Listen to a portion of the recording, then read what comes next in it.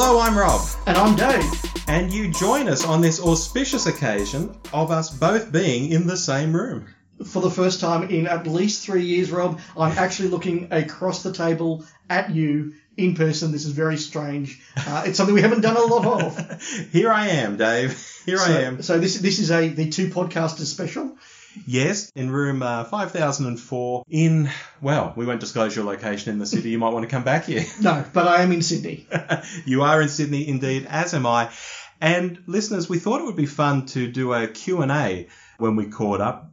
Throw it out there to you guys. You can ask us any questions you like. We've got 19 questions and a statement to get through. Dave, why don't we kick off with what the listeners want to know? Yes, so the first one comes in from our friends, well, I say friends, at 42 to Doomsday, who have said, Rob, can you please get David Kitchen to explain why David Bradley's portrayal of the First Doctor is the definitive version? Well, Dave, why is David Bradley's First Doctor the definitive edition? This is a very pointed and very clever little question there from the 42 to Doomsday guys, because for those of you who don't follow them, their last main episode was a, what do they call it?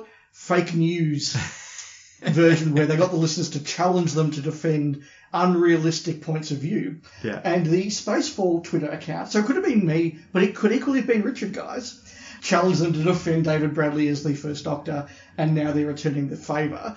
Look, I can't defend that. I've said all along that I think David Bradley was a really good performer as William Hartnell in An Adventure in Time and Space. I've never felt he really properly captured the First Doctor in the way that Hartnell did, and even in the way that Hurndall did, frankly. Yeah. Apparently he's better on Big Finish, not that I've heard it. That wouldn't surprise me, actually, because it's some of the mannerisms that he does struggle with, and I think he's trying too hard to be a caricature of the Hartnell performance in a way that I don't think Hurndall did. I think Hurndall just sort of threw himself into the role of I'm playing this kind of a character and I'll just do what I think comes naturally in it. And it feels more like a natural performance. Yeah. In the same way that Bradley playing Hartnell just feels like he's like, okay, I'm playing an actor who's a certain age and a certain background, and he throws himself into it and it works really, really well. When he's trying to be the First Doctor, he's trying to be the First Doctor. Yes. And doing all that sort of, I'm going to hold my lapels here, I'm going to do this here, I'm going to do this here. And it just feels a bit staged to me. And of course not helped, and this is obviously what the guys wanted me to say, not helped by the fact that the script and the characterisation in Twice Upon a Time is terrible. Bloody terrible. Maybe he's better written on the Big Finish ones. I'm not someone who's really been keen to dive into the recast Big Finish things. I think like of all the Big Finish I can consume, going into when I recast one just is sort of way down the queue. But yeah, maybe it would be worth diving in and just seeing if that is true. Yeah, I'm the same. There's hundreds of episodes with real doctors in them, if I can put it that way. I don't really need a pretend John Pertwee or whatever. Exactly. If I was a full consumer and went into all their ranges, I might. But I've got so much Big Finish I've bought and haven't listened to yet that why get there? What else have we got? One from Dylan Rees. If RTD2 does go for a Doctor Who multiverse, what spin-off shows do you think we will see? Choose one you think is probable and one that is absolute fanwake, but you need it in your life. Ooh. You know what I reckon's probable? Yeah? Based on one of those trailers for the Blu-rays, I reckon an Ace series. Now, you see, I was going to start the conversation by saying I think there's going to be a version 2 of the Sarah Jane Adventures. Yeah. And I couldn't quite work out how to hang that off something. But what you've just said, I think there ties in very, very well. And I think that RTD and the company and the people that he's working for have been very big all through their previous time at trying to ensure that there's a new generation of young fans always coming through. That something you could argue that the show since RTD hasn't done quite as well. Yeah. And the Sarah Jane Adventures were a big part of that. As I said, I'm a huge admirer of the Sarah Jane Adventures. Had I been 8, 9, 10 when they came out, like that would have, I'd sort of lapped that up. That would have been amazing. As it is as an adult, I sort of watched it go, this is really great kids television. Exactly. It's kids television, but it's really, really, really well done. I could see them wanting to refill that space. And look, Ace would be a really natural place to hang that off. So I think that makes sense. The one that I need in my life, I would like a modern version of the Terry Nation attempted Dalek SSS spin-off. So, Right. I don't know if listeners will remember, but there was an idea that he had of sort of, Sarah Kingdom or Sarah Kingdom type agents fighting the Daleks in the year 4000. Mm-hmm. And I just think special agents fighting Daleks in the year 4000 just sounds like a really cool, fun adventure that you could do really, really well now. Yeah. Mine has actually already been done by Big Finish, and I mean, some people say that Big Finish is fan wank, so maybe it's because it is a fan wank sort of thing. So maybe I'm on the right track when I say this, but it's Group Captain Gilmore, Rachel, and all those people from Remembrance of the Daleks having adventures in the 60s, and you have that sort of cool 60s vibe, that sort of countermeasures group. Yeah, and certainly that idea of fighting monsters without the Doctor is an interesting one. I'd quite like it, but sadly Caroline Gone isn't with us, but Liz Shaw Investigates, and Yes. Bill Bagg's video did a sort of a take on that. I can't remember what their range was called, but they did do one that had Liz Shaw back as a agent who fought super. Basically, it was their version of the X-Files, on a fraction of the budget. So there are a couple of things I'd like to do. Do you think that we will get a Torchwood 5? I think we could. If we get a Torchwood, it's going to be rebooted. I mean, I think it has to be A, because of Barrowman's issues, and B, because they killed off most of Torchwood anyway. They need new agents if they're in a modern era. So, yeah. Fair enough. Our third question. What made you want/decide to team up for the show, and has your approach and even content changed over time? Ever any interstate rivalry too? And that is from Searching Soul 71. Ooh, what a loaded question. We sometimes do some interstate rivalry, but I think it'd get boring if we did it all the time, so we don't do it. No, we occasionally sort of make a joke about sporting teams or the weather being better or something, but no much more than any Victorian and New South Welshman in a room would sort of job into the conversation. And I've been annoying lots of Sydney-siders lately because I was here yesterday and I posted a nice picture of myself with the Sydney Harbour Bridge in the background and the Opera House and the sun shining. I said, it's not too bad. And all the Sydney-siders were like, you see our harbour's amazing. All that shit. Look, it's good, but it's no San Francisco. And that just makes Sydney-siders so angry to say that there's a harbour better than theirs. That's correct. Oh, how did we get together? Robert, was your initiative because you started solo. That's right. I started the Doctor Who show as sort of a continuation of the Who Wars podcast, which was more of a magazine format where there'd be sort of segments stuck together with different people doing the segments. And so my concept for the Doctor Who show was that I'd kick off each episode talking to someone, and then I'd have these magazine-y type things. And I think it was the third episode or the fourth episode I had you on, Dave. Yes. And after that, I thought we got on really well in that conversation, and Dave doesn't do a podcast. And at the back of my head, I kind of thought I wanted to have a partner to do the podcast with, but there was no sort of logical one after Who Wars ended to do it with. And then I thought, hang on, I think I might have just found someone to do the podcast with. And being in the same time zone was a big deal as well. That's another thing too, which thank you for reminding me of that too, because obviously so many of our listeners and even just friends are overseas. So to have someone local who I bounced off with really well, I went to Dave and said, hey, would you like to do this? And to my great shock and surprise, he said yes. Well, I do recall that when I sort of got this message, like, hey, I've got a proposal for you, I sort of said, oh, look, I'm very interested, but I don't really know you, and maybe we should have a phone call and just discuss what you want. And you sort of rang me and said, look, I don't really have an agenda. I just want to just have a partner and just take this and see where it goes. And okay, that sounds like a kind of chill guy that I can get along with, and it's not going to be, his vision versus my vision and all that sort of thing. It's just like, let's just, as I've said before, the Kevin Smith thing, like you just turn the microphone and say what you want to say and hope there's an audience out there. Exactly. And this is the start of our 7th year, so we're doing something right, Dave. Yes. Now, has our approach changed? I think we've learned a little bit more what works and what doesn't. Mm-hmm. And certainly when we find something resonates with an audience, we lean into that. And if we find that something doesn't, we maybe lean away from that. We've certainly learned that if you go very, very niche, it's better to do that as a bit of a special or a bit of an off thing. So it's up to people that want to do that, and we can have that conversation. So if it's about Big Finish or the New Adventures or something, we'll do that as a bit of a sort of to the side thing, not make it the main podcast. We've certainly learned that. We've got a lot better, I think, at audience participation. Mm-hmm. We're a lot more likely now to throw out our topics and stuff to the listeners on Twitter Yep. and sort of get that. So we've certainly grown in that sense, but I think philosophically, no. No. And the one thing I guess we did change a few years ago was we added the hot take reviews Yes. into the mix. And we did have a deal. I think I sort of imposed a deal on us at the time. I said, if we get to the point where we're not having fun or one of us isn't having fun, we'll stop.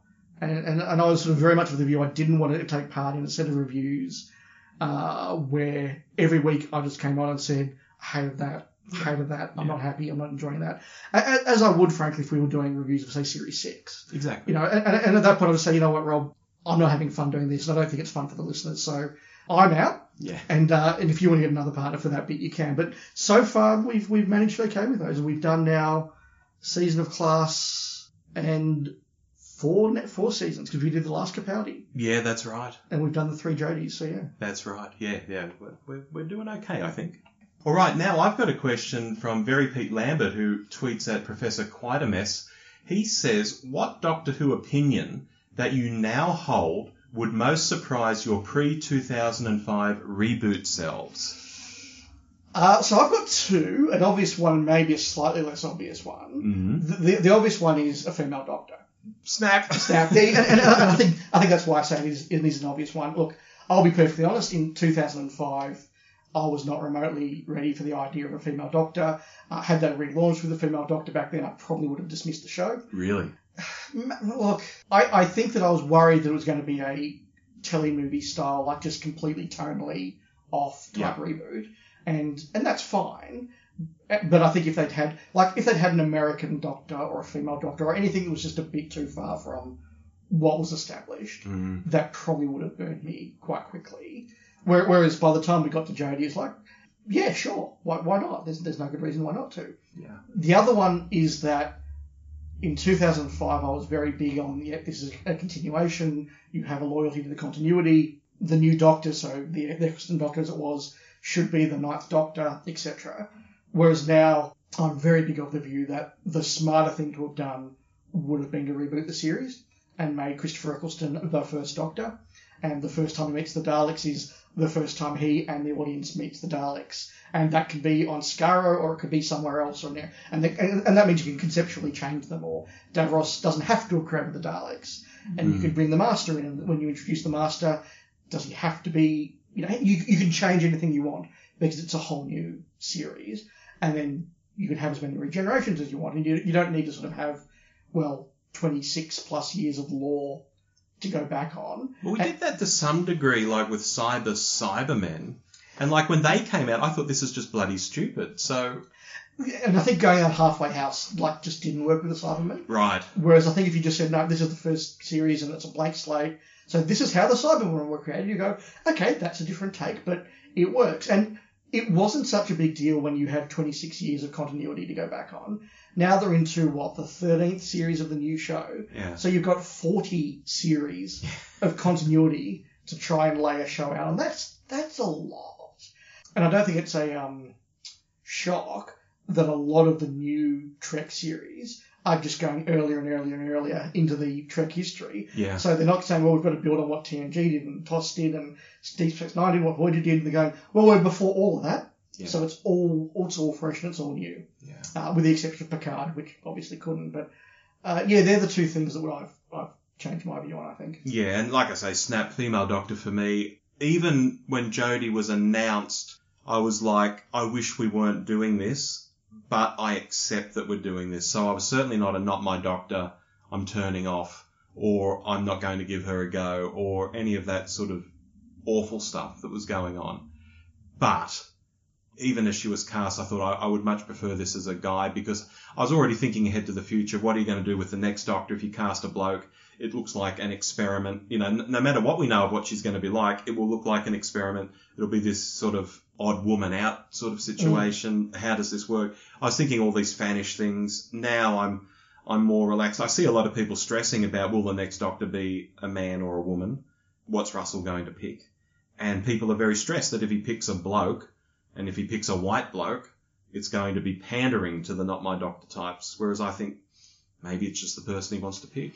I think outside of very small segments of fandom, and particularly Twitter fandom, no one is really analysing the show that much. Certainly the mass audience. The 3, 4, 5 million people that are turning in on a whatever night it's shown in the UK, they just, as long as the Doctor's good, they don't care, male, female, whatever. Yeah. I think that's kind of established. And look, I still have the Davo reservation of it's just so rare but so important that young boys have a hero who is intellectual rather than physical. Yes. And I totally think that it's wonderful now that young girls have got that role model. And that's a really big thing that Jodie's brought to the role. And we know that she's resonated with kids a lot more than she has perhaps with the adult audience. Mm-hmm. And that's a wonderful thing. So I'm not dismissing it because of that. But always at the back of my mind is that thing of being a nerdy kid who grew up with Doctor Who, and like here was a role model who said it's good to be smart, it's good to ask questions and learn science and everything.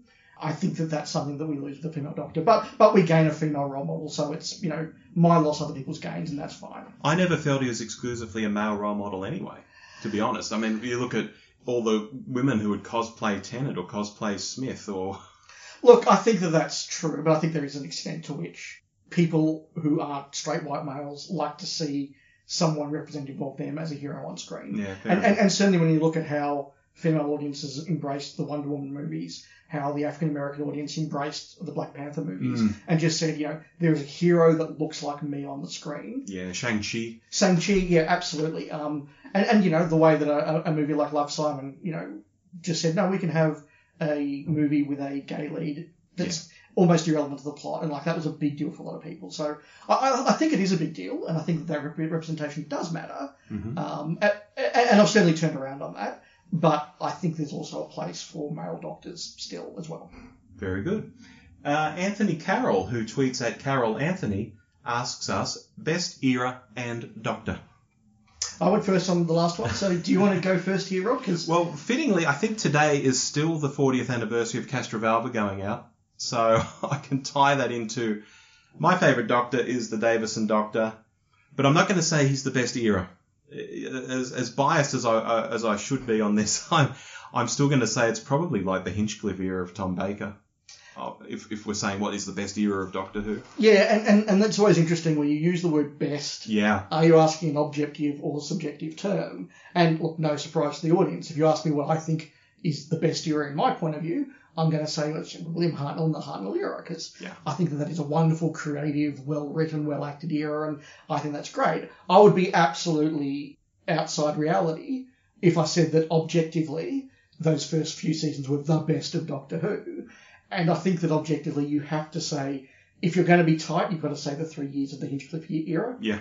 If you want to be a little bit more generous and pull in some or all of the Pertwee era as well. Mm-hmm. But certainly that era where they're growing the show, the money's coming in from the colour licenses, they've got a better idea of what works. That's really, really good. I think that the best of Pertwee is exceptionally good. Yes. But there's some duds in there. It goes a bit low. Mm-hmm. Whereas the thing that really sets the Hinchcliffe era apart, probably from any other era, classical, modern, is that the duds are still of very good quality. Yeah. And in fact, I think we were having this conversation with a few of our friends on Twitter not long ago where we were sort of talking about, what's better or worse, Planet of Evil or the Android Invasion. Mm. And I think I threw the Hand of Fear in there as well. And we sort of said after a while, you know what, if the 3 weakest stories of an era are Planet of Evil, the Android Invasion, and the Hand of Fear, they're still pretty great stories. So if that's your low, then the quality of an era must be pretty good. So I've got to say the Hinchcliffe era as well. Yeah, fair enough. And Doctor would be Hartnell? Doctor would be Hartnell. If you're asking again objectively, I think the best actor to play the role is Troughton. Mm-hmm. I think that just in terms of his ability and depth as a character actor, he's the best. The most popular is either Tom, maybe Tennant now. Yeah. They're up there. My favourites, obviously, Hartnell. Okay, Martin Oates, beer is the answer, at MJP0007 on Twitter, that's quite a mouthful, asks us, which story from the classic series would you choose to have animated? Doesn't have to be a lost one. So I guess what looks a bit crap and you'd rather see it in animation? You see, I started in a different place. Oh, okay. I started with what would just work as an animation, and my gut instinct is the Happiness Patrol. And I just think of some really cool types of animation you could do there. And maybe even like the Happiness Patrol done and go full Yellow Submarine on it. And just Wow. make it this really sort of psychedelic, just Yes. out there, really weird sort of thing. I think that would work really well conceptually. The next place I then went in my mind was what looks crap and could be done. Invasion of the Dinosaurs is a really obvious pick there. Yeah. Or alternatively, a couple of those big 60s sci-fi ones. Something like The Invasion, where you've got a fleet of cyber ships and you're meant to have hundreds of Cybermen storming London. Would work really well. And The Ark in Space is another one where I just think, I love The Ark in Space. It's a very watchable story. But the Wirren static is a great design. The moment they move, they are woeful. Yes. And those little tiny puppet Wirren being dragged across the Ark when they do the outer space invasion, that is embarrassingly bad. Yeah. And I think Wirren would look really, really well animated. So I've given you a few there. Yourself, Rob. I'll go in the direction of stuff that is missing and give the two obvious ones, which is Marco Polo. Yeah. I mean, the story's been out there as audio for so long. If anyone wants to hear it, they can. There are some lovely pictures from the set, even colour pictures from the set. Not colourised, not Clayton Hickman colourised stuff, but actual real colourised, colour pictures, I should say. And I think that would just be a treat for people to see properly. And also Dalek's Master Plan, of course. Yeah, look, that was another one that I just thought was maybe a bit too obvious. I'm glad you went there. Yeah. But again, Dalek's Master Plan done with basically an unlimited visual budget would be pretty stunning. Yeah. Another from Dylan Rees. Would you rather 6 episodes a year every year or 10 to 12 episodes every 18 months? Easy. 6 episodes every year. 6 episodes every year. Yeah. Yep. That's a simple one. Just so we can just have that continuity of it coming out every April or every November or whenever it wants to come out, but it just comes out on the dot and you can set your watch to it. I'd rather that. I like the idea that you're never more than a year from the next piece of Doctor Who. Yeah. And I think that's really, really important and really, really useful. And there's no reason why it can't be done.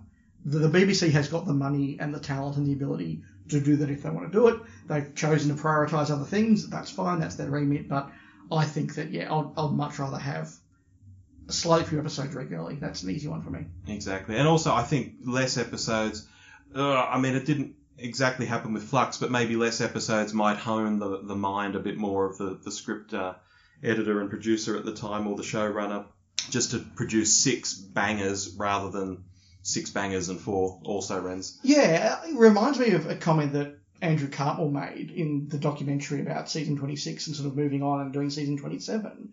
And he was talking there about, well, by that stage I had a big talented pool of writers. And so you say, well, Ben Aronovich does a script and you get Rona Munro back to do a script and you get Ian Briggs to do a script, and then he might write a script himself or you get, and then he said, but, you've only got 4 slots. So by the time you've asked 6 or 7 people to give us your best pitch, the 4 you're going to pick are going to be pretty good picks. Yes. And I think that's the same if you've got 6 episodes.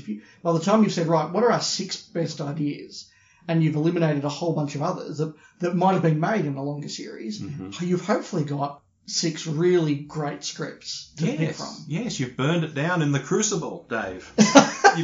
You've burned it down to its core essence. Cool. So we have one here from Andy Taylor at Bodge77. If a multiverse-style production of Who happened, would you be happy to see recast remakes of lost stories? No. I would rather see new stories. I guess if it's a multiverse, though, this is a addition to the main series, though.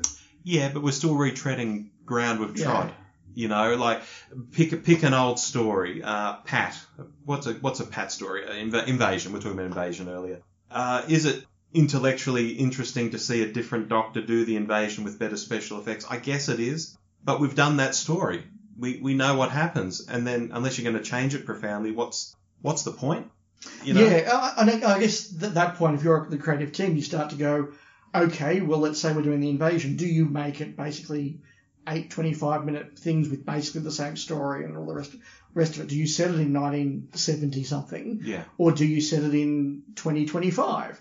And if you set it in 2025, it's a whole different thing. And the idea of like, hey, we've invested in transistor radios, isn't this amazing? is you've got to find what's the 2025 version of that. Yeah. And at that point, do you start to lose something from it? Do you have the character of Vaughan being the same sort of thing, or do you try and reimagine them? Do you have a more diverse cast? Do you say, well, right, we're going to have the invasion, but now Packer is a woman? Yeah. Or Isabel Watkins is Indian? Do you start to do that sort of stuff? And at what point have you creatively basically made a new story anyway that you might as well just have made a new story? Yes.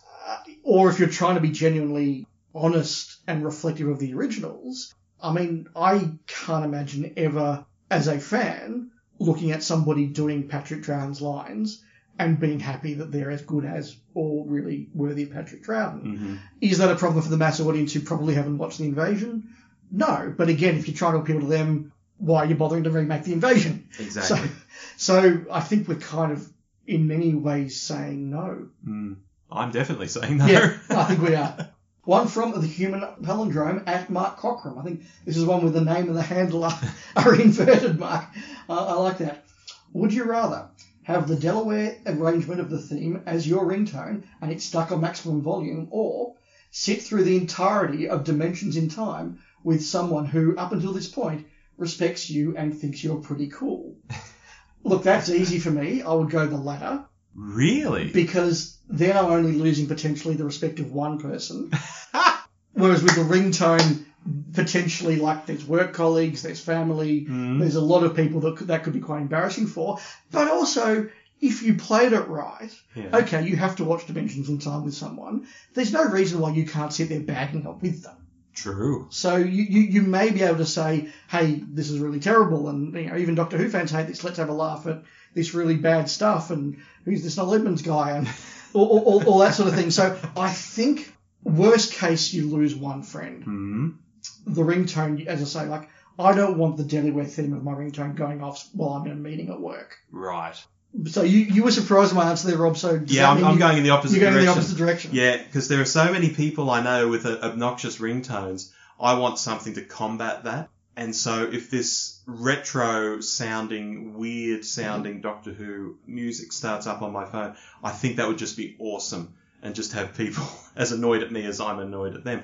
But more seriously, did you know that theme, although they say it was never used, actually got used on a couple of Australian episodes? Yes, I remember watching it. There you go. I think it's Carnival of Monsters, one of those. That would be one of them. And A Frontier in Space, one of those, I think. Something like that. Yes, I do remember watching them, and I think having one as an off-air dub. So yes, I do remember them coming out here. Yeah, basically the story is they added it to the show, shipped the episodes off, and then I guess decided not to use it, but it was too late for the episodes that have been shipped here. Yes. So no, it was something that I was just aware of. There's a really strange version of the theme, and it is terrible. I think it's really retro and cool. It lacks any bass or depth, and I think that's a problem. True. So Yeah. the question then to ask, given that you have opted for that ringtone, what is your ringtone? We can't actually play it now because we're using my phone to record this. It's a really funky space sort of theme. It's a preset on the iPhone, so it's one that anyone can find, and it just makes me think of like a really funky 70s sci-fi show. I'll play it for you later. Mine is the keyboard riff from the Pet Shop Boys, You're Always on My Mind. Is it? Nice. About every year I change it to a different pop song of different eras. Just a bit of a riff from a pop song that I go, that's my phone. Okay. Did you isolate that yourself, or did you download it? No, I downloaded it as a ringtone. Perfect. Yeah. Okay, we now have a question from Oscar Groucho, who tweets at Oscar Grouchos. He says, what made the Chibbaker era, and I guess that's Chibnall and Whittaker, resonate so much for some, yet out of vogue with a wider audience? Changing televisual landscape, streaming advent, inconsistent characterization? None of the above. Approaching the end, it's curious to look back and reflect. I think it's a bit of all of that. Yeah? I think one of the biggest problems the Chibnall era always was going to have is that it was coming in 10 plus years into the run of the show and 50-something years into the run of the full show. Yes. And I think there was always going to be a certain level of fatigue, and there's always going to be a certain amount of what can we do this time, and sort of searching for those new ideas. And that makes it tough. It's just not the new fresh thing for the audience, which is always going to be tough.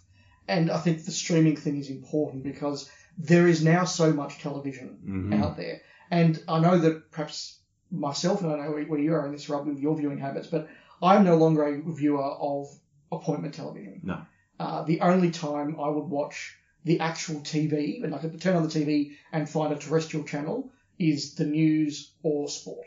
Yeah. Outside of that, the idea of you tune in at 8:30 on a Monday and you see this show just doesn't exist in my world anymore. Yeah. 90% of what I watch is streaming stuff. Yes. I've got Netflix, I've got Amazon, I've got Stan, I've got Disney, and I'm sure I've got others. I have culled a couple in the last couple of months because it was getting ridiculous, but... And there's not enough time to watch them all. There's not enough time to watch them all. So I know a show I've told you to watch consistently for the last 3 years, and you still haven't watched it. No, and there are shows that I've wanted to watch for multiple years, Yeah. and I still can't watch it. Yeah. There are shows that I try to keep in that regular thing of at least watching them weekly, but even that might be okay. I know that it comes out at 6 p.m. on a Friday in the US, and I'll try to watch it in the next 48 hours. Yeah. Something like The Mandalorian would Yes. be a great example of that. There are other ones that come out as a binge thing, and you go, right, well, over the next couple of weeks, I'm going to try to watch 13 episodes of the new season of The Great, or something like that. But the point is, with so much television out there, you can find shows that are really, really well attuned to your sensibilities and what you want. Mm-hmm. So it's exactly the level of bizarreness that you want, exactly the level of seriousness that you want. It's got the cast that you really like. Yeah. And if you watch a show and it's not absolutely perfect, I often find I go, look, this isn't bad, but there's 4 or 5 other shows I want to watch that are really good. Yes. So this not bad show that back in the old day, if these 4 shows were being shown at 7, 8, 9, 10 o'clock on a night, you just watch the 4 of them. That's right. Whereas now you go, well, I can let that one go for a bit. I might come back to that. 3 years later, you realise you haven't. So it's very easy to give up on a show. Which once was anathema to me, to give up on a show or stop reading a book or anything like that. Now I did it with Netflix the other day. I found something called like Saturday Morning Fun Time, and it's like this piss take of Saturday morning kids shows in the US in the 90s or the late 80s. And the first minute of it was funny. And then it was just deeply unfunny for the next 10 minutes. And I just turned it off. And I thought, I'm never going to watch this again. Yeah. Because I can. Yeah, that's right. So it's Doctor Who's up against a lot more competition. Yes. So there are, I guess, the nice things we can say about why the Chibnall era maybe hasn't got the ratings or the viewers. Yes. Are there problems with the show as well? Look, you and I have said continually, Chibnall doesn't write well. Not that he writes badly, and when he hits the nail, particularly with co-writers, he's really, really good, and there's some great episodes we've enjoyed. But that very leaden, exposition-led, tell, don't show stuff, I think has been probably the biggest lead weight around the era. Mm-hmm. I've got another point to make there, but I'll let you jump in, Rob. I'll say that I think the audience is to blame in some ways, because the modern pop culture audience seems to determine what they like and what they don't like before they even see things. And I think there's a good part of the audience that decided they liked the Whittaker era before they saw it. I think there's also a part of the audience that decided they didn't like it before they saw it. Yeah. And those two parties have just warred ever since based on what they decided they liked 5 years ago when she pulled that hoodie off and walked towards the pretend TARDIS in the woodland. And nothing's really changed there. So there's part of the audience who I think is to blame for reactions, good and bad, to the show as well because of this weird war that exists in pop culture these days. Yeah, and going back to one of the earlier questions that we were discussing, or a topic we riffed off one of the earlier questions with the different type of doctors, and male, female, old, young, all that sort of thing.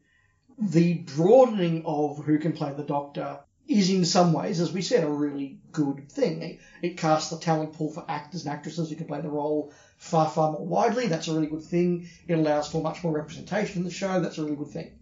But it also means that the choice of Doctor can have a much different impact on whether you're enjoying the show or not. And what works for some might not work for others. Back in the day where you sort of had consistently older male characters, Hartnell, Trout and Pertwee, sort of, and then Tom was a bit younger and a bit different, but still in the same vein. Yeah. Davo was sort of, again, there was a bit of a push back with Colin and then McCoy. You had a very sort of Edwardian gentleman vibe across all of the classic Doctors. So you were never too far away from each other. Yeah. Even a big contrast like Tom to Davo to Colin was still at least in a universe, whereas Smith to Capaldi to Whittaker are light years from each other. Yeah. And I think we know there were people who got into Doctor Who with David Tennant. Mm-hmm. They stayed for Matt Smith. Then Peter Capaldi was cast. And they're like, that's not a Doctor. doctors are under 30, young and hot. Yeah. And Peter Capaldi, well, he's older than 30, and we can at least say that. And a lot of people kind of switched off at that, and it wasn't who they wanted. But there are other people who are like, oh, that's what I'd like in a doctor, so I'm coming back on board. And we even had that terrible phone call from the Smith doctor to Clara, like, it's okay to have an old doctor, ladies and boys and girls. Like, when you go to that level of, like, it's okay if the doctor's old now, that's fine. You then throw in a female doctor, and it's harder, I think, for doctors to find their audience.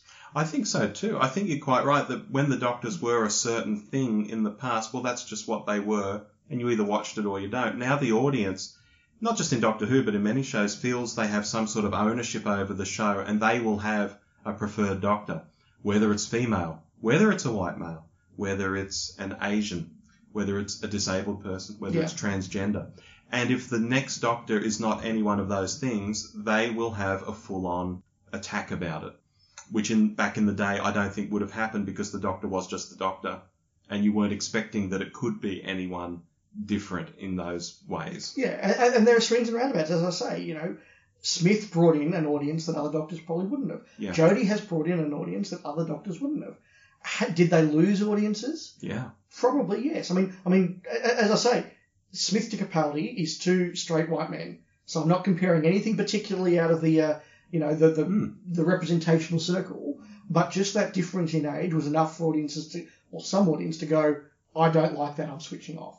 Yeah. And for others to go, finally, a doctor that's what I think a doctor should be, I'm switching back on. Yeah. He bled off millions in his tenure, Yeah, absolutely, which is a shame, because I have Capaldi as one of my two favourite modern doctors. I think he was really, really good. He is what I kind of, I guess as an old school fan, think about as well. But, often your favourite doctor or the doctor that you resonate with was the one that was there when you were a particular age. Yes. Whereas now... And so, you could be a Pertwee kid or a Tom Baker kid or a Colin kid, but you'll all sort of see the same sort of thing. Yeah. Whereas now, if you're somebody who discovered Who with Tennant, you think that's the Doctor. Or if you discovered Who with Capaldi, you think that's the Doctor. Exactly. Or Jodie. And there are going to be people who have found the show with Jodie, have loved Jodie's Doctor, and when the next Doctor is not Jodie, and I don't know what they'll be, whether it's an older woman, a younger man, Ollie Alexander, the woman who plays the Ruth Doctor, Joe Martin. Joe Martin, thank you. Yes.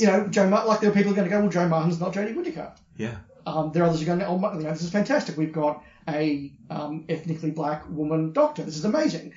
Some people go, but she's not Jodie Whittaker. So I think there are so many more complexities in the modern television world, and the show is always up against all of them. And Chibnall's exposition dead weight, and that's probably a bigger problem as well. But the idea of people tuning in on a particular slot on a Saturday or Sunday evening to watch a show is slowly dying, and that's just a reality. Yeah, I agree. Okay, next up, Hayden Gribble from the Diddly Dum podcast, at Hayden_Gribble, asks us, if you're in charge of the Blu-ray collection range, which season would you bring out next and why? Look, my gut instinct is season 1 and or season 2. Yeah. Because they're two of my favourite seasons with many of my favourite stories. And I would like to see a 60s release come out. Yes. I'd love to see season 6 on Blu-ray. I think that's a great season. Most of the stories exist, so that can come out and we won't feel as though we're missing a lot. If it's got to be a complete season, then look, season 7 is my favourite season. Yeah. 4 fantastic stories. And I'd love to see some of the touch-up work they've done on that. Spearhead from Space on Blu-ray is going to look phenomenally good. Mm-hmm.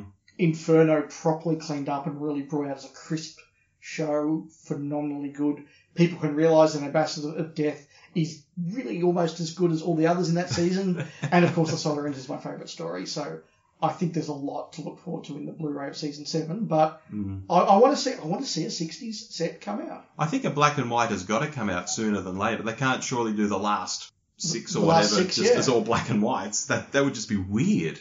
I think they've got to start seeding them in. So I think you're right. I'm going to just say season 20 because I love Davo and I believe they've recorded all the bits for it. They just need to put the damn thing out.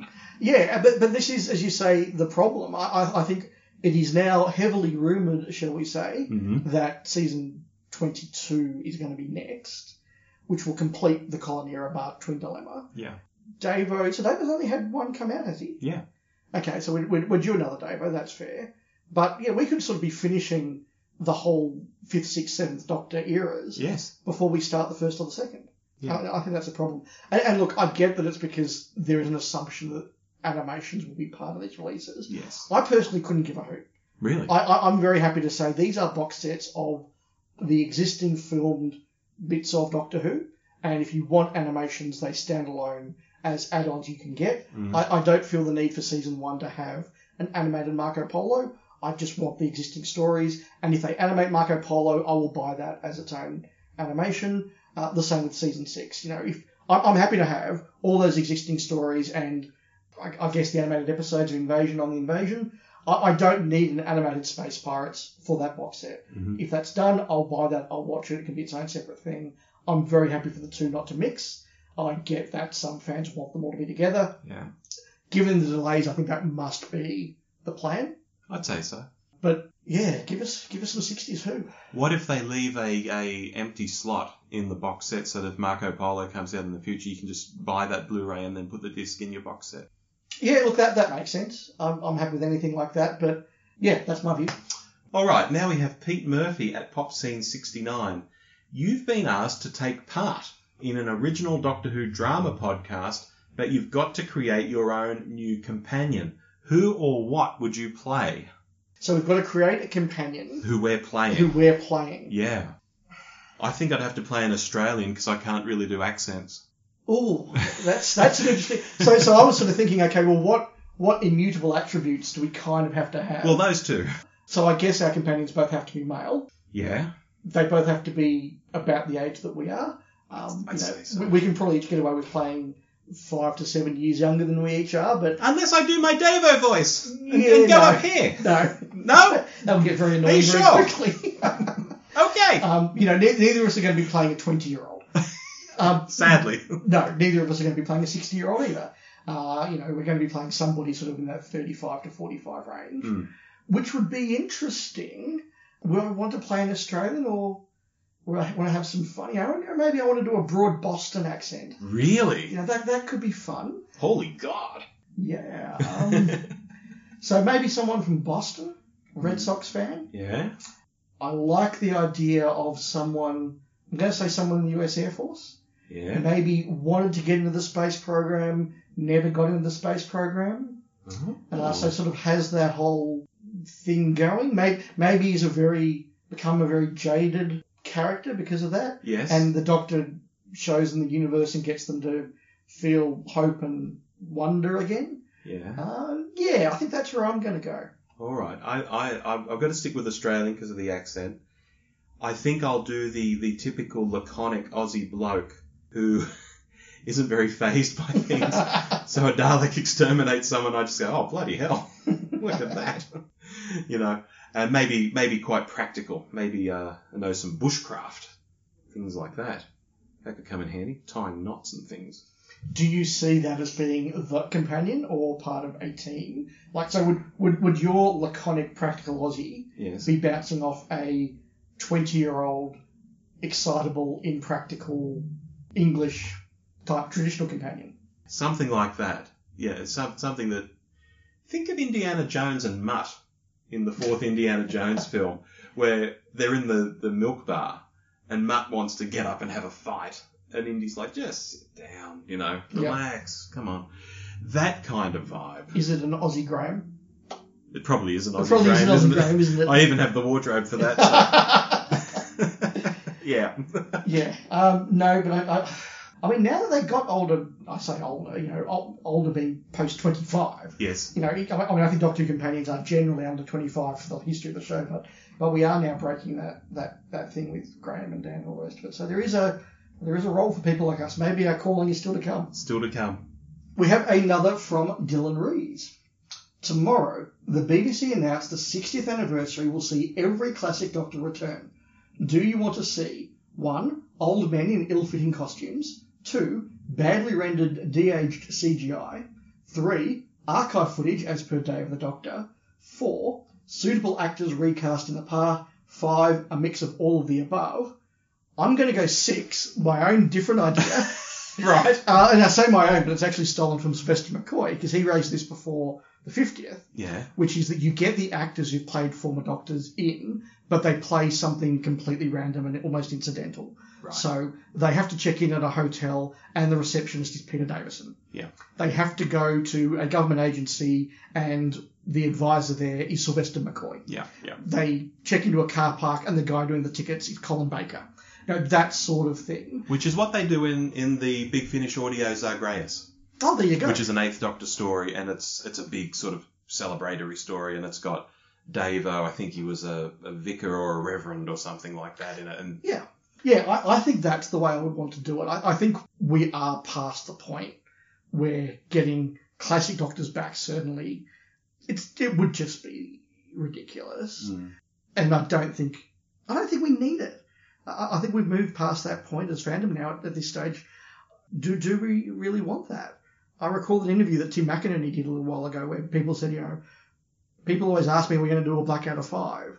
And for 10 years after we finished Blackadder, he said, that we were always sort of very keen, if the right idea came along, we're all free, we'll do Blackadder 5. But now it's 30 years later. Yeah.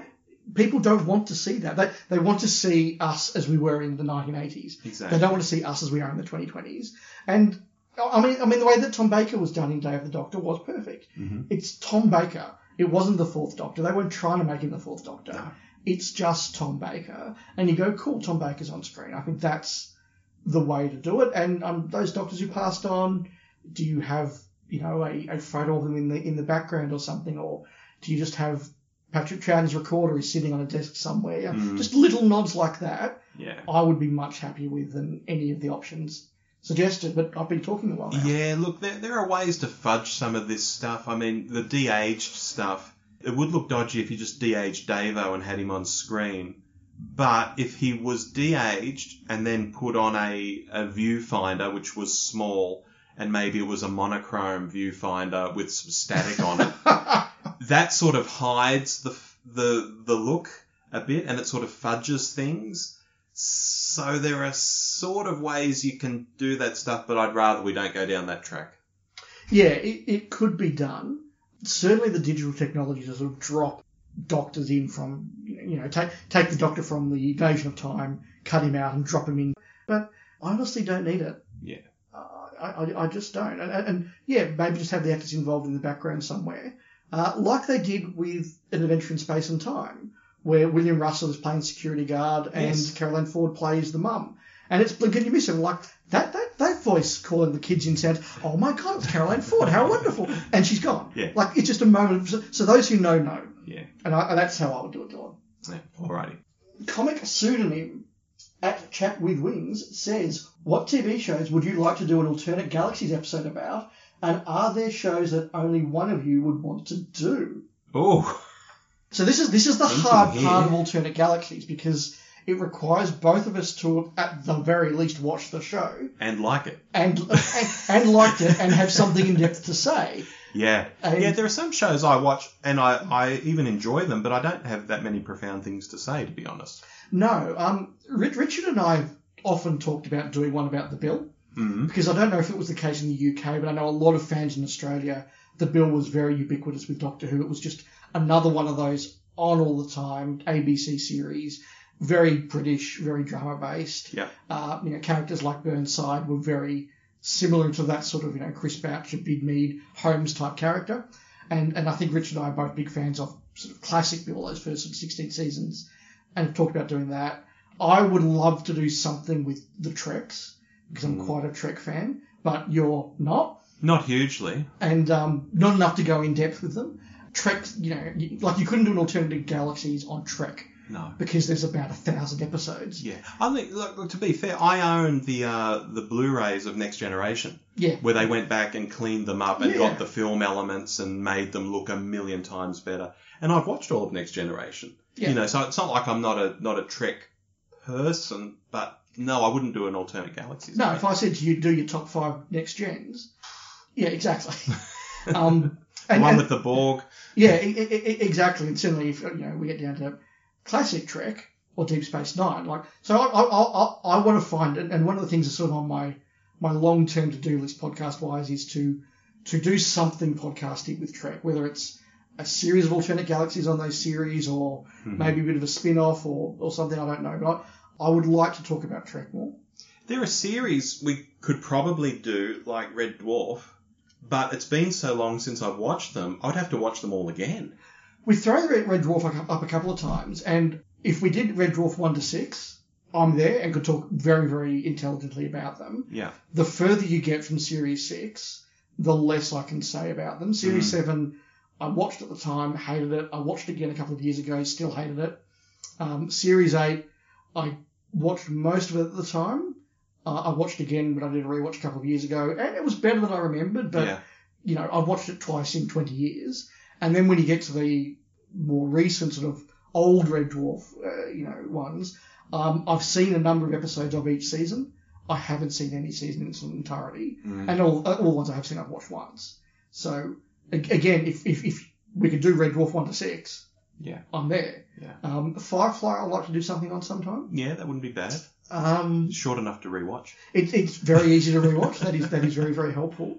They're probably the big ones for me. What about you?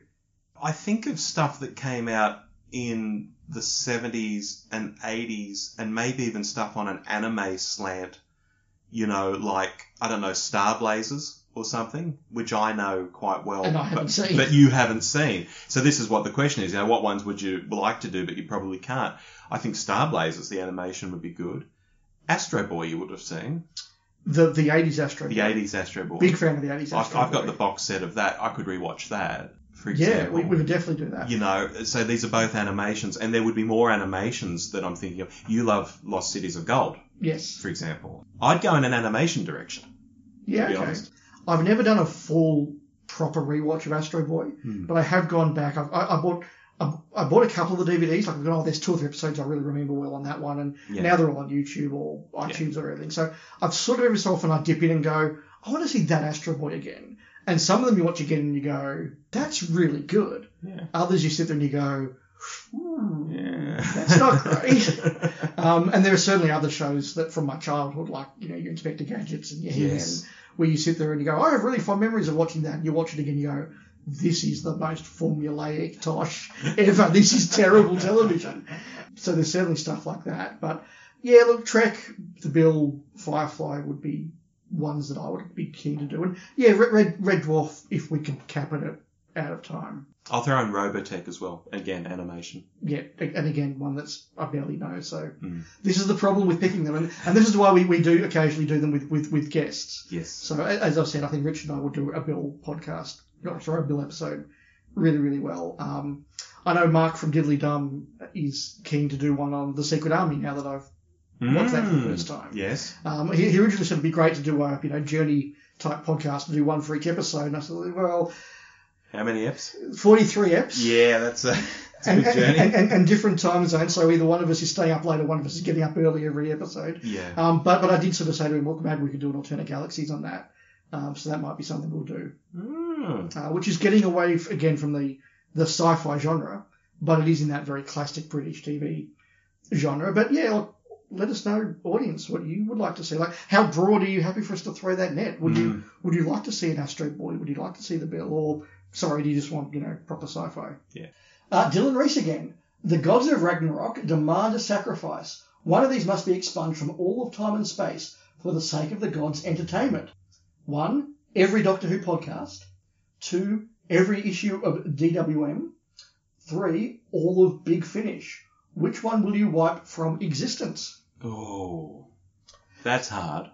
That's hard, so I'm going to work through this. I've got a way to work through it, but you go. Okay, so look, I was going to say the first thing I'm saving are the podcasts, because I think that is, in many ways, for a lot of fans, the modern way of fandom interacting. Yeah. It's for fandom now what clubs were when we were first joining fandom in the 80s and the 90s.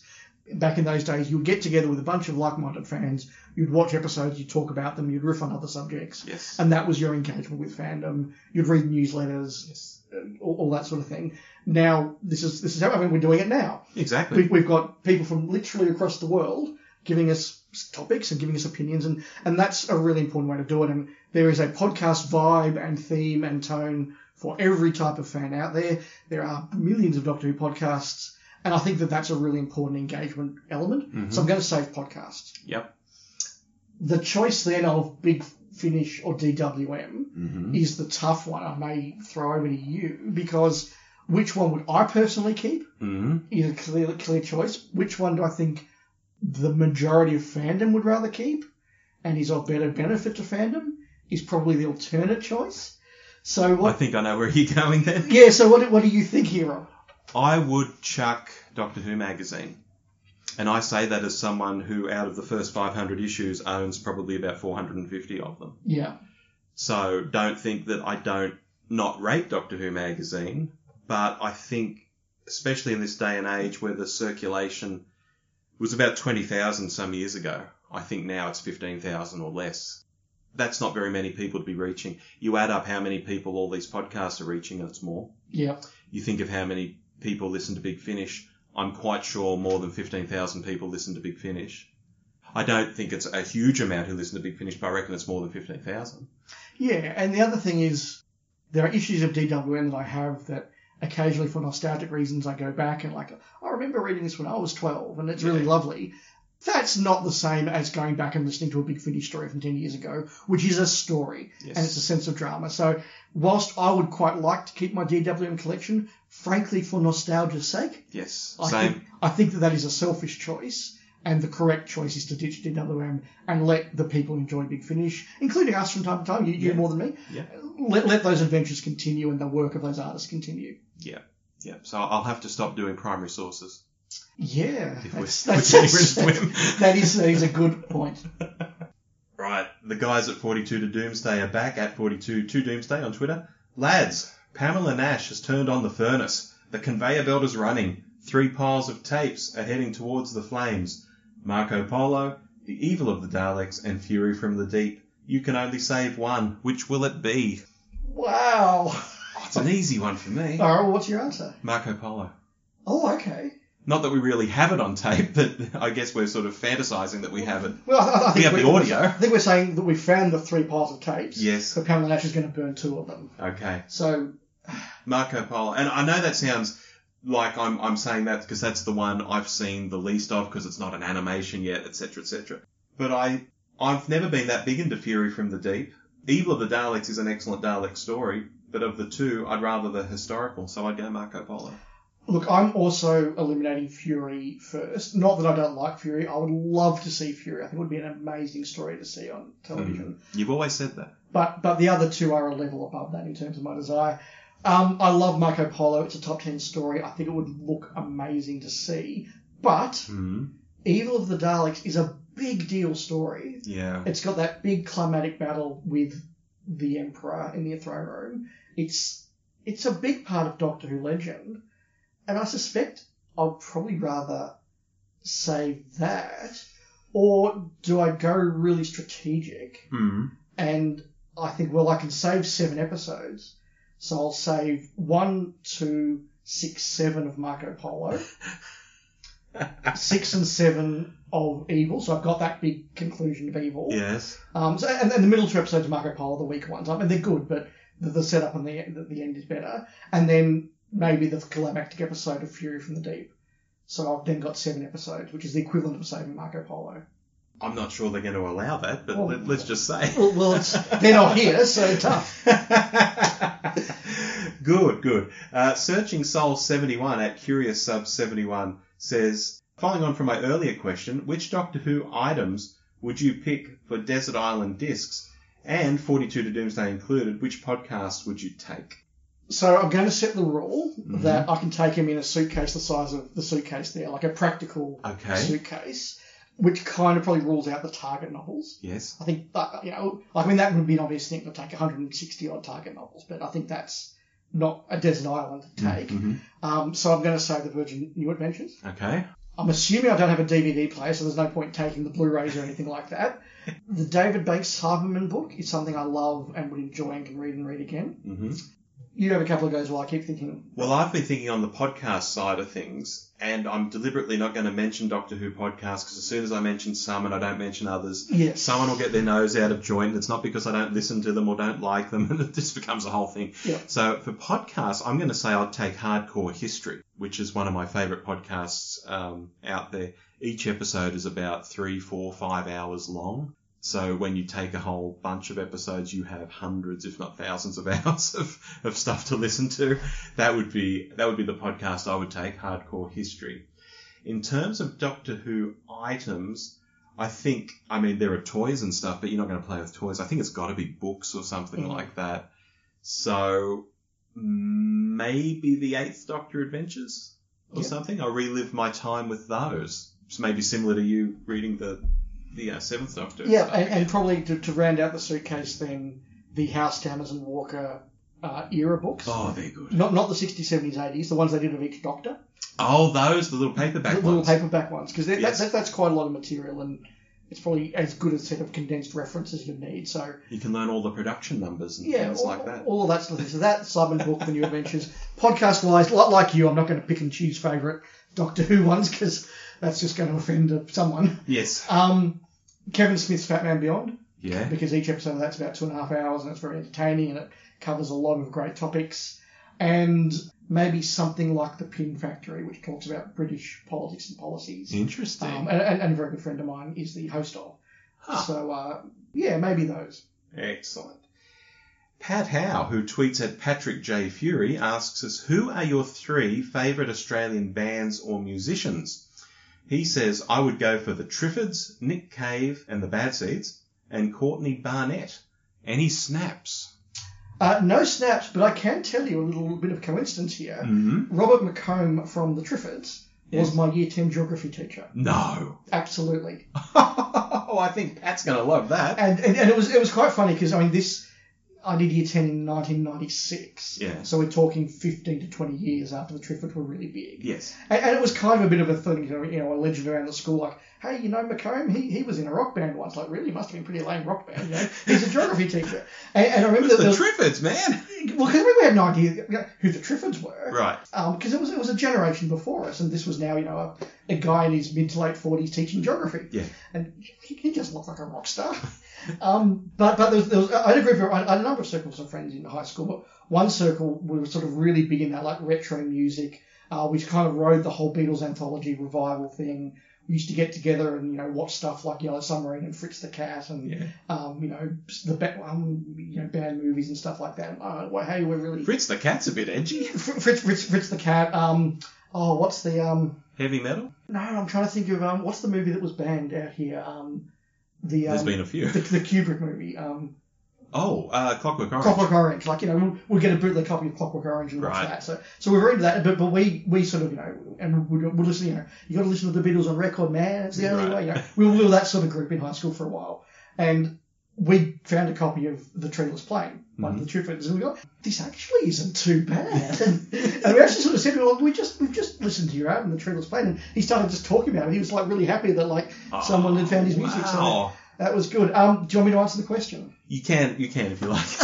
Look, I'm not a big music guy, so I don't have a long list. Yeah. But okay. So number 1 is Midnight Oil. Okay. They're one of my favourite bands. The first proper adult rock concert I went to when I turned 18 was Midnight Oil's Redneck Wonderland tour. Yes. I was introduced to them by Richard and the guys on the committee when I was on the Doctor Who Club committee, and when we were, back in the day, frankly pre-internet, where everything had to be proofread in person and meetings had to be done in person.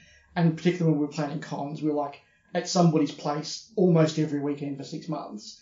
And Midnight Oil was kind of the soundtrack to our work. But I've been to a lot of Midnight Oil concerts. They're a great band. So they're my easy number 1. 2 and 3, if I go on the songs that I listen to the most and come back to the most, number 2 would be Savage Garden. Because, again, Truly, Madly, Deeply, Affirmation, those albums were big when I was, 18, 19, and they were a big deal to me. Massive 22 years ago. Yeah, so they were massive at exactly the right time for me, and they're songs that I still go back to and really enjoy. So Savage Garden. Number 3, this is going to be really weird to anybody outside Australia, probably outside Melbourne, is Tism. Well, I know Tism. So you know Tism, you're the right age and you're from Australia. Tism was a Melbourne band who was very, very alternative. Yes. Tism stood for This Is Serious Mum. They had a number of really out there songs, the titles of which most of whom are not acceptable to be repeated on the podcast. But they were very, very like backyard, very, very like underground. Yeah. And again, mostly pre-internet when they were around, like the late 80s, 90s. And it was sort of like the word would go around like, Tism are playing tonight. Yeah. You've got to go see Tism tonight. And it would be, some just underground warehouse concert hall or, a divey concert hall in Sydney or something. And they'll be there, with Ron Hitler Barassi and they would come on and they would all wear balaclavas. And I think it's the now confirmed legend is that they were most of them were school teachers. Yes. And so in Melbourne, you got them every now and then, but they only toured in school holidays because they were all teachers. They'll come in these balaclavas and do these outrageous performances. Probably my favourite track of theirs is I'm on the Drug That Killed River Phoenix. Brackets, You'll Never Be an Old Man River. Never Be an Old Man River, yeah, that one. So yeah, look, they're a very out there band, but again, right place, right time for me. And I still go back to those songs and really enjoy them. So Midnight Oil, Savage Garden, Chisholm. All right. I have one snap, and that's Nick Cave and the Bad Seeds. Okay. Or even just Nick Cave in general, because he does a lot of sort of solo stuff now, or stuff with his mate Warren, who gets up on violin and accompanies him, and Nick will be on piano and all that sort of stuff. Yeah. I've probably got about 6, 7, 8 Nick Cave albums at home, so, more than a casual fan even. Yeah. So I'd say Nick Cave would be one. In the 90s, I liked a lot of alternate bands who tended to be Australian. If I say names like the Falling Joys or the Hummingbirds or the Clouds, bands like that I quite liked. But if I had to pick 2 bigger bands that are better known around the world, I'll throw in Crowded House. Mm-hmm. Of course, 2 of the 3 guys originally were Australian, so we'll claim them rather than saying they're a New Zealand band. And I will throw in Excess. Because although their stadium era is very exciting and it's amazing that an Australian band got that big and all that, I really like their pub rock sort of days around 82, 83, 84, around then. And when they would just be playing in pubs like a good pub band, like Midnight Oil were a good pub band. Exactly, yeah. I've got a book of Australian rock photography that's got pictures of Midnight Oil. Probably taken not far from where we're sitting, actually, down towards Chinatown, because there'd be pubs on every corner and they'd be playing the pubs. And I've got all this black and white photography of Midnight Oil here in Sydney in like 1981 or 82 or whatever it might be. And that's really great. But yeah, anyway, to go back to my list, Crowded House, In Excess, and Nick Cave for me. I almost threw the Bee Gees in. Because we can claim them. Certainly when they were making it big, they were here. And I like a lot of that early work, but couldn't knock the other 3 out. Yeah, very fair. NDAF at NDAF71. What do you personally gain and enjoy from making the podcast? Enjoy and personally gain. Oh, look, I can say one thing I've personally gained over time is the ability to edit audio. When I first started in podcasts, I would sit there and look at Audacity and look at all these buttons and not really know quite what I was doing. And now, as Dave can attest, he can send me a file of his side of a conversation. I can add my side, edit it, and have it up online pretty damn fast because I've learned how to edit really well. I wish I was this good at video editing, and maybe I will be in time as I work on another little side project. But audio editing is something I've gained from this. I think the big thing that I get out of podcasting is the escapism. Yeah. As I've said before, I work in politics. I both professionally and sort of, as a member of the local party. I should say as the member of the party locally. Mm-hmm. And so it's very, very easy for working in politics and being involved in politics to take over your life. Yeah. And I certainly remember if I go back to sort of 10 years ago, I did reach a point where I went to work in a political office. I then in the afternoon was either working on a political campaign. If I was going out to dinner, it was with friends from politics, and it became my life. And that was one of the impetuses in getting back into the local fan club as the 50th anniversary came around. To sort of go, no, I need something else in my life. Mm-hmm. And now the podcasts that I do and other podcasts that I do are just a big part of going, I'm going to turn that part of my life off and talk about a funny little show about an alien who travels through time and space in a police box and just escape the world and have another thing that's important to me to go on. Yeah. That's a big thing. The interaction and just the chance to talk about a show I love with other people is really good, and genuine friends. There are friends in other countries, yes, who I speak to electronically on a regular basis, who you've met, and who I've met. There are people I've gone to and sat in pubs in London, for example, and would never have met these guys were it not for the podcast scene.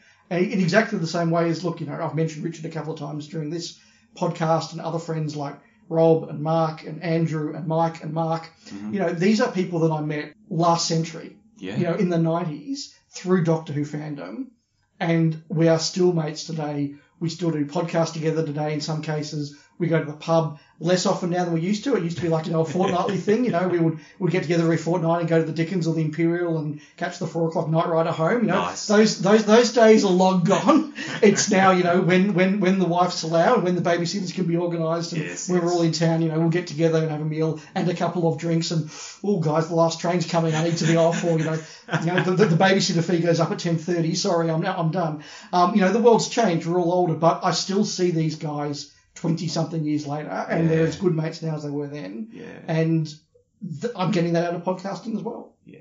My answer was quite cold and clinical because I was answering the gained part of the question. But what was the first part of the question aside from what we have gained? Enjoy.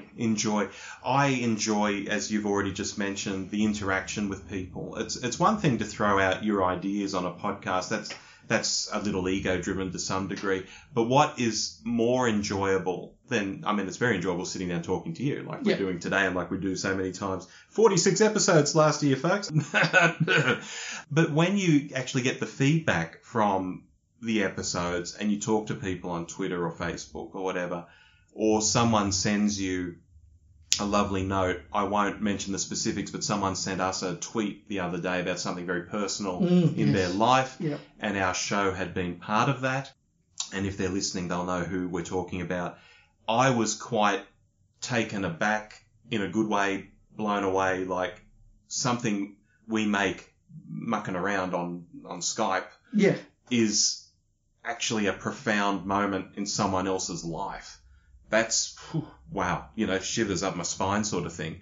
It's the interaction that means a lot. Yeah, and people who live in communities in America, for example, where they don't have a Doctor Who fandom. Yes. Their friends and work colleagues don't watch Doctor Who, and this is their connection to Doctor Who fandom. It's like, wow, that's kind of a cool thing. Yeah. But in the end of the day, as we said earlier, we generally don't come into the podcast with an agenda or what's going to get our viewers up this time. It's what do we want to talk about? And look, we absolutely lean into things that we think are good, and I guess our enjoyment goes up if more people enjoy a topic. Yeah. So, for example, when we do our season deep dives, lots of people really get into those, and they're fun to do, and they make us feel good. So we do a couple more of those than we used to do. Yeah. But generally, we just go in and we go, well, look, our Eve of the Daleks review was a classic case.